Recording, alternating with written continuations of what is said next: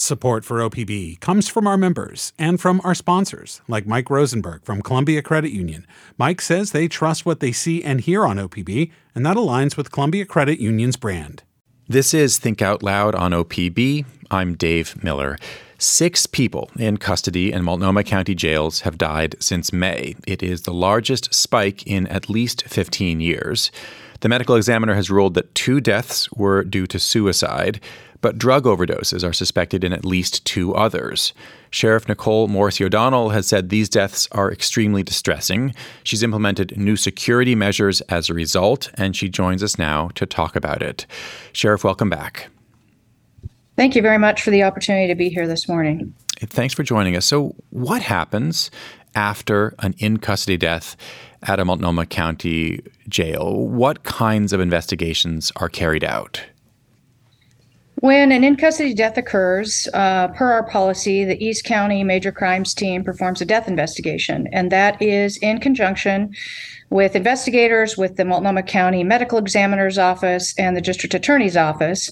And through these investigations, it helps us answer questions about why the event happened, assess our response, and as well as looking at policies, practices, and procedures. Those are reviewed throughout that investigation as well. So what do you actually know, without getting into detail about these 6 individuals? I'm curious broadly what you know at this point about what happened, and also what the outstanding questions are, what you're still hoping to learn more about. So as we're looking at what's occurred in our jails over the last few months, there are many factors that contribute to a death in custody, just as there are for deaths in our community. So as you mentioned, you mentioned 2 of the deaths in custody have been related to suicide. And we are currently and have been working over the last several weeks to connect with National Institute of Corrections to provide an assessment, an independent assessment of our facilities, our policies and procedures, our building layouts, and having recommendations on how to move forward. And as these investigations are continuing, we hope to learn more about other resources that we can access that can help us ensure that we're providing the best care and custody to the ever-changing population in our corrections facilities. Well, what policies are already in place to prevent suicide? Obviously, in corrections, it's not like this is an unknown risk. This is something that you all have been very aware of for, I assume, actually for centuries, literally, if not longer. So what's already in place? Absolutely. So when we're looking at these types of incidents, we have mental health resources in our corrections facilities. We have corrections counselors as well that are available to provide resource to our adults in custody.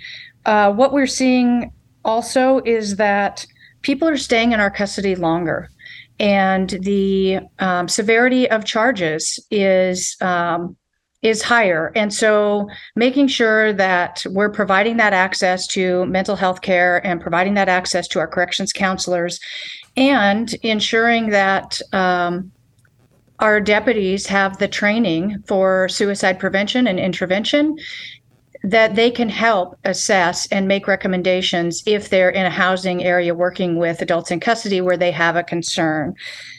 Do you see a connection between longer stays for your adults in custody and more serious charges and suicide? I think as you're looking at people staying in custody longer, that potentially could lead to not being able to connect with family and friends and supports that are in our community that someone might rely on when they aren't in custody. So I think there are many competing factors on why an individual is feeling that they're not receiving support when someone is in our custody for a more lengthy period of time, those connections may have been lost along the way. Are there protocols in place currently for people in custody who corrections officers think may intend to harm themselves? Yeah, so when someone is booked into our corrections facilities and they are going to be housed in one of our facilities, they meet with medical staff, corrections health staff, to do an assessment. And that does not involve corrections deputies or sworn members. So that is a private conversation and assessment with with medical personnel. And also there's information on how to access medical through medical request forms, as well as mental health. And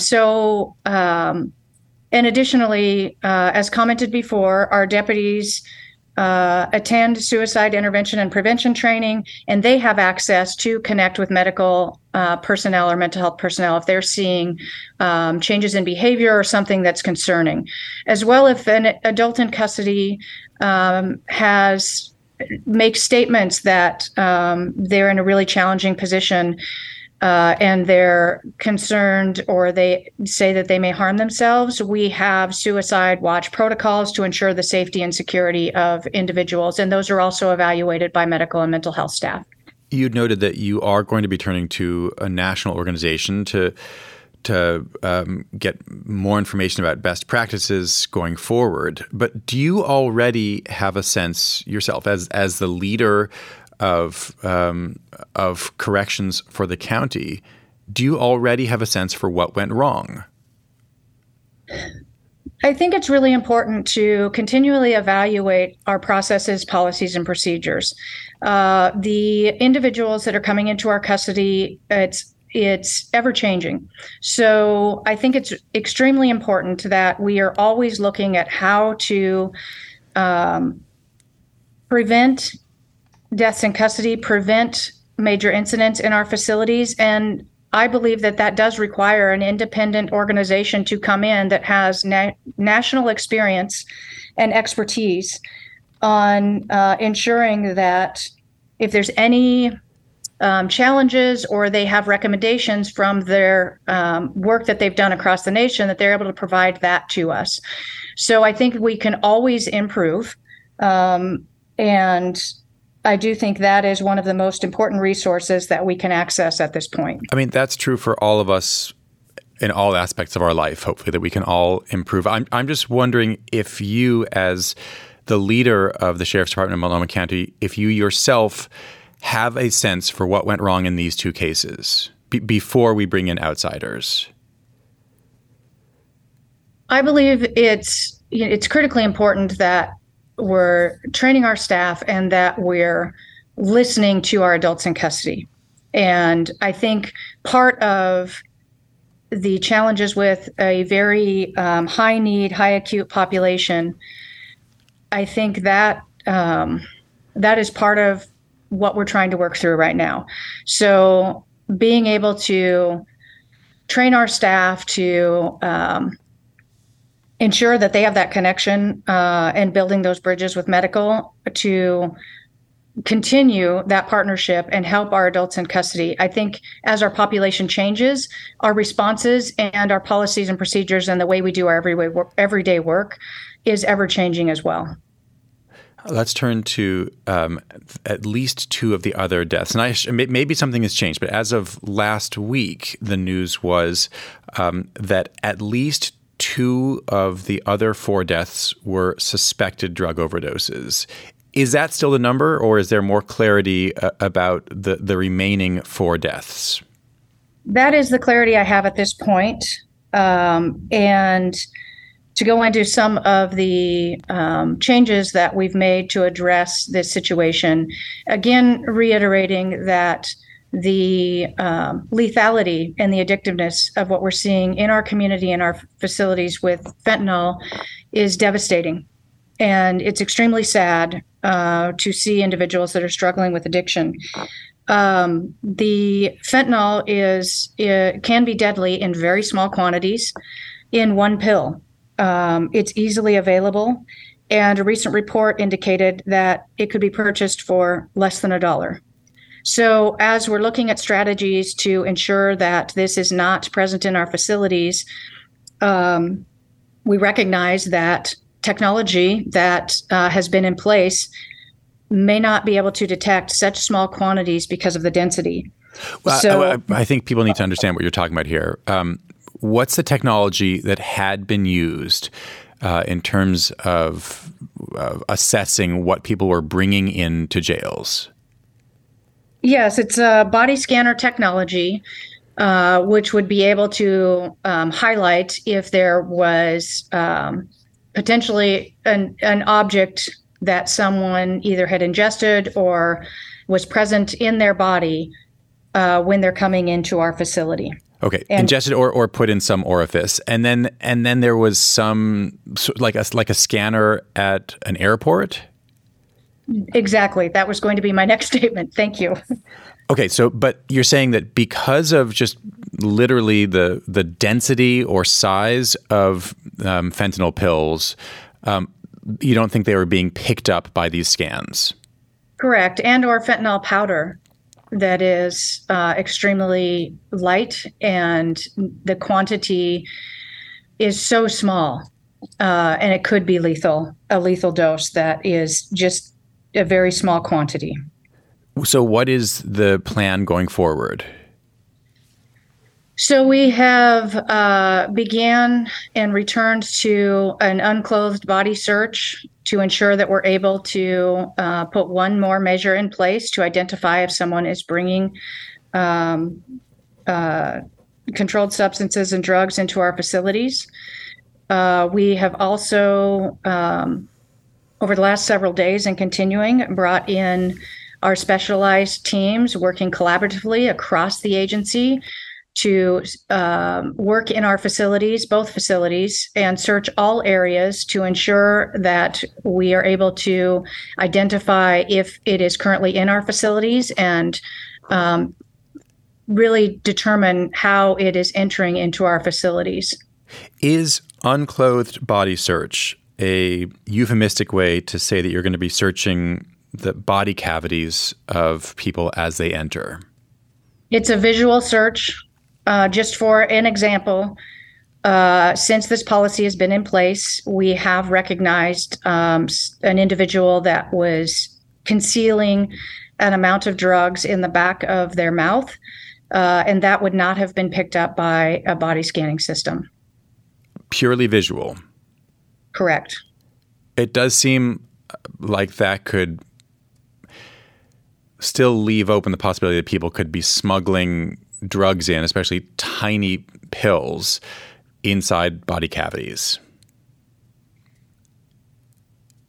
Absolutely. I think, again, we're looking at any and all strategy to eliminate this from our facilities. And every time that we're putting measures in place, we are always being tested. So as we're hearing from our investigators that do this work in our community, there are individuals that have relayed to them that if someone believes they might be going to jail, that there's a possibility that they may be concealing it in a way that if they've had previous experience in our jail, that they're using a different method. So we're continually looking at our practices to ensure that we're trying to stay ahead of that as we can. And what about corrections officers, corrections deputies or vendors or staff? There are a lot of people who are going in and out of these facilities on a daily basis. I don't imagine all of them are taking their clothes off and opening their mouths. Correct. And again, what we have heard from other adults in custody, as well as our investigators that are doing this work in our community, indicates that our individuals are concealing the drugs on their bodies as they're coming into our facility. You mean the adults in custody are concealing them? You're saying from the investigation you've done so far, you don't think it's anyone but the people in custody? I do not. And we're also hearing information from adults in custody on ways that adults in custody that are coming into our facility are potentially concealing drugs. What about after the fact? Let's say that somebody is in the middle of an overdose, what is the availability of Narcan right now? So we've expanded our use of Narcan over the last several months. We've been working collaboratively with our corrections health partners. That has been accessible in many areas of our facilities, and we have worked with our corrections health partners to ensure that it is in close proximity to ensure access for our deputies and our medical staff if we have an incident that's suspected overdose. Do you have an estimate for the number of people who are brought in custody who use fentanyl or other opioids regularly, who are in active use of fentanyl? I do not have that. Corrections Health or the health department would be a better resource for that information. But is it fair to say that it's not uncommon? From the information that adults in custody are providing. But again, I think that's a question that's more directed to our health partners. The reason I'm asking is because I'm just wondering, assuming that they're not all smuggling drugs in, I imagine that many people in custody would be going through serious withdrawal while they're in county lockup. And I'm curious what that means for you. So, as we talked about briefly, when someone is brought into our custody and they are staying and going to a housing area, our corrections health, our medical partners do that assessment, and they help people if there is a situation where they're admitting that they have been using, and that is purely a corrections health. That is part of their function to ensure that they are providing care based on what the adult in custody, what information they're providing to them at the time of booking. And then there is also, as mentioned, request forms and other ways for our adults in custody to contact medical for additional services if that's the case. Nicole Morrisey O'Donnell, thanks very much. Thank you. I appreciate the opportunity to be here today. Nicole Morrisey O'Donnell is the Multnomah County Sheriff. She joined us to talk about the recent spike in custody deaths in Multnomah County jails. There have been 6 since May. Tomorrow on the show, a repository in Corvallis stores thousands of species of berries, tree fruits, nuts, hops, and more. It's one of a handful of national centers that aim to preserve diversity in key crops. We're going to hear more about the Corvallis repository and how it's helping agriculture adapt to our warming world. If you don't want to miss any of our shows, you can listen on the NPR One app, on Apple Podcasts, or wherever you get your podcasts. Our nightly rebroadcast is at 8 p.m. Thanks very much for tuning in to Think Out Loud on OPB and KLCC. I'm Dave Miller. Have a great day. Think Out Loud is supported by Steve and Jan Oliva, the Rose E. Tucker Charitable Trust, Ray and Marilyn Johnson, and the Susan Hammer Fund of the Oregon Community Foundation.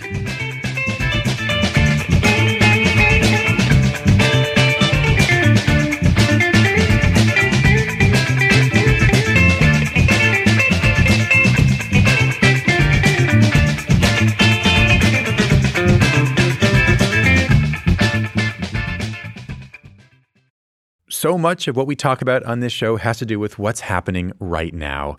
But there's a lot of history behind these conversations. OPB's Salmon Wars podcast will give you insights into some of that history. It tells the story of one Yakama Nation family that's been fighting for salmon in the Columbia River across generations. Find Salmon Wars wherever you listen to podcasts.